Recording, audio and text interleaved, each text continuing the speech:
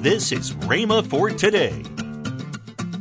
Now, I want you to understand this, that your position and the place you are has nothing to do with prayer. A lot of people, always say, well, you got to be here, and you got to do this, and you got to do that, and you got to do the other. No, you don't have to kneel. You don't have to stand. You don't have to be in church. You don't have to be in a prayer closet. You don't have to be in a prayer room. You can pray anywhere, anytime, any place, in any position. Flat on your back, standing on your head, walking on your hands, walking on your feet, rolling on the ground. Welcome to Rhema for today. Kenneth W. Hagin continues his teaching on prayer, the power plant of the church. Next on Rhema for Today Radio. Also, later in today's program, I'll tell you about this month's special radio offer. Right now, let's join Kenneth W. Hagin for today's message. I know many of you in this room by face. I know many of you by name and face. I know you. I know who you are. But I do not have a relationship with you other than from this platform to you in the pew. It is a relationship, but it is not a personal relationship. Do you understand what I'm saying? You can know who God is, even be born again, and still not have a personal relationship with Him. You can tell whether anybody has a personal relationship with God real easy by listening to Him pray. A person that does not have a real relationship with God, their prayers are cold and wordy, and they take on a pious attitude and they change their voice when they're praying. Our most gracious Heavenly Father,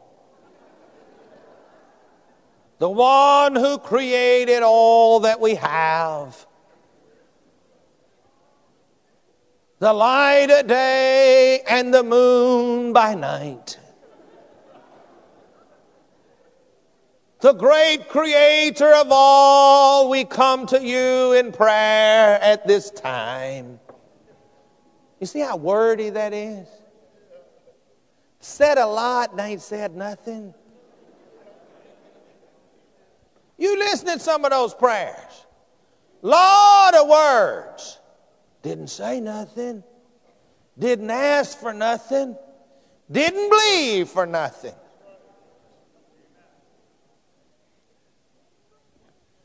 But a person that has a relationship with God, that is a connection. The prayer will be warm and almost, in most cases, conversational tone. Spontaneous.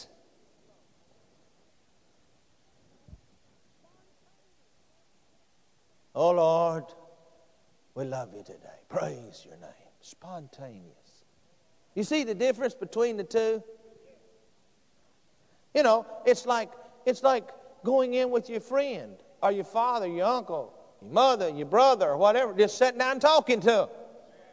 That's the way we should be when we pray with God.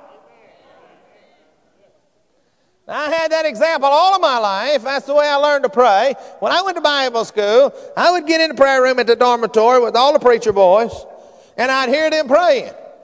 And I'd wondered who they were talking to.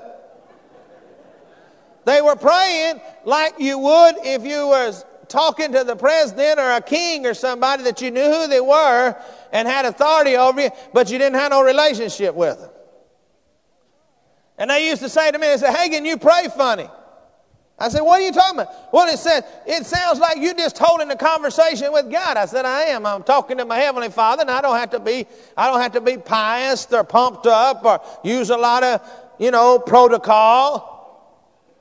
See, when you come into somebody that you know who they are, but you don't have a relationship with them, you have to stand on protocol, and you have to wait for them to acknowledge you and so forth and so on. But let me ask you a question. when you as a kid, and even today as adults, if you want to talk to your father, your earthly father, you don't go down and wait for him to invite. Okay, now, son, you can come in and talk to him. No, you go down there, you walk in the room. Hey, Dad, I need to talk to you a little bit. Hello? Is that right? Am I correct? Our Heavenly Father has given us the privilege to come boldly. We have an invitation to come boldly. You ever gone anywhere that you wasn't supposed to be there? It's by invitation only, and you wasn't supposed to be there, but you decided, a bunch of you guys decided you was going to go, and you went anyway, and you didn't have no invitation? You know, you get in there, somehow you got in, and the whole time you're in there, you're having to be careful that you don't get seen by the host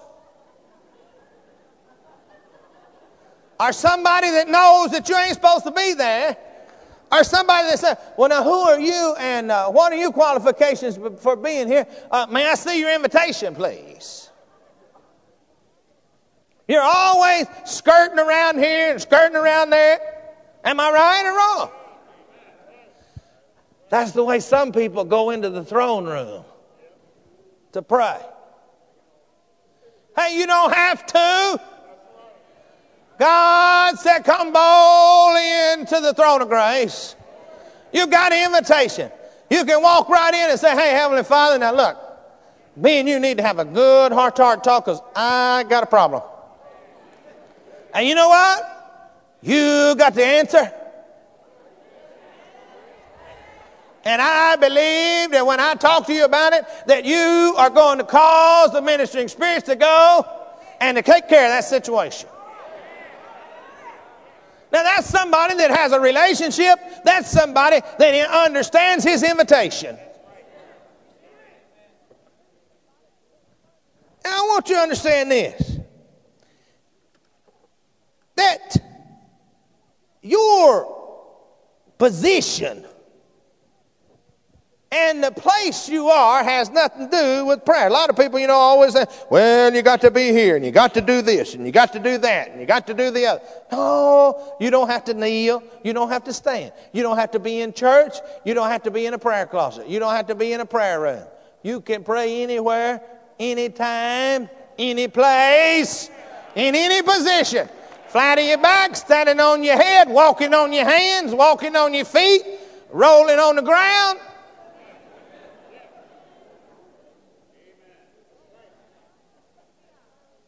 Hanging upside down. You can still pray. Hello. Yes, some people say, no, we got to, and altars are fine. But you don't have to pray at an altar. You can make an altar wherever you're at. See, there are many places that you got to go. Now, you got to come right here, and you got to kneel. And you know what? I see it happen right here in the church. When we was having those prayer meetings on Monday night, and now we change them Tuesday night, I'd see people, and I'd see them get blessed praying at a certain place, and the next time that they come back to pray, they'd run to that same spot. Oh, Lord. Because, you see, they thought it was that spot.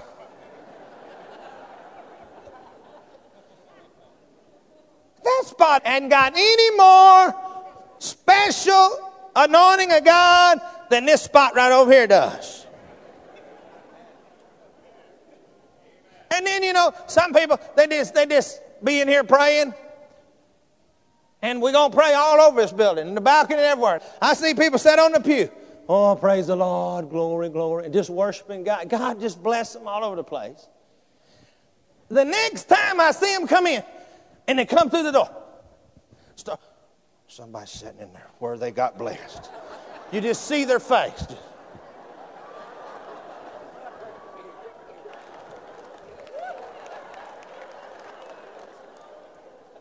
Like there is something special about that one place.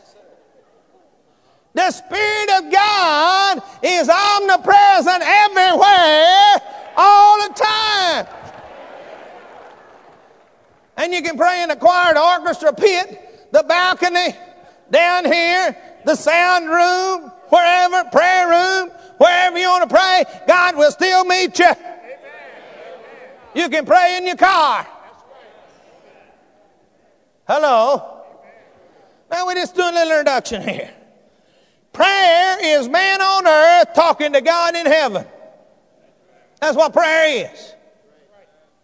No big fanfares. No whooping it up. Just man talking to God on earth. Man's on earth, God's in heaven. Our communication. You want to see a move of God? You want to see a revival? Then let us begin to have persistent prayer. Persistent prayer. In Matthew 21 and 22, we're going to continue talking about prayer. He said, "Verily I say unto you, if you have faith and doubt not, you shall not only do this which is done to the fig tree, but also if you shall say unto this mountain, Be thou removed and be thou cast into the sea, it shall be done. And all things whatsoever ye shall ask in prayer believing, you shall receive." Welcome to Rhema for Today with Kenneth and Lynette Hagin. Right now, let's join Kenneth and Lynette Hagin. Our offer this month it's for a gift of $35 or more. Yes. Actually, it's the book, The Human Spirit. I just got through talking to you about training the human spirit. And this is a little book by my dad, a little, 32-page book, I think it is. Slimline book. Slimline, yeah. No, it's actually 61 pages. Slimline, we call it, about the human spirit. This talks to you, it tells you about developing the human spirit. And that's just what I was talking to you about. Also, my CD of You Can Make a Comeback. Now, this is something that I taught because people have been talking to me about, well, they had messed up and things didn't go right, and I came up with this, You Can Make a Comeback. In the sports world, many people have made comebacks after an injury or whatever, and so that's what this is about. But then the icing on the cake, so to speak, of this offer is the ABCs of Bible Faith by my dad. 6 CDs in here, and it talks about so simple what faith is. Yes, how faith comes. How faith comes. And how to turn your faith loose. Yes. And there's 6 CDs in here on those 3 subjects. Go to your computer right now or make a phone call. For a gift of $35 or more, all of this can be yours. You want to get a hold of this, okay? That's right. Call toll-free 1-888-FAITH-99. Again, call toll-free 1-888-FAITH-99. You can also order online at rhema.org. That's RHEMA.org. rhema.org. Or if you prefer to write to Kenneth Hagin Ministries, our address is P.O. Box 50126. Tulsa, Oklahoma, 74150. We always love to hear from our listeners, so write in or email us today and become a part of Rhema for Today. Tomorrow, more from Kenneth W. Hagin with his teaching, Prayer, the Power Plant of the Church. If you'd like, you can visit our online bookstore at rhema.org. Thanks for listening to Rhema for Today with Kenneth and Lynette Hagin.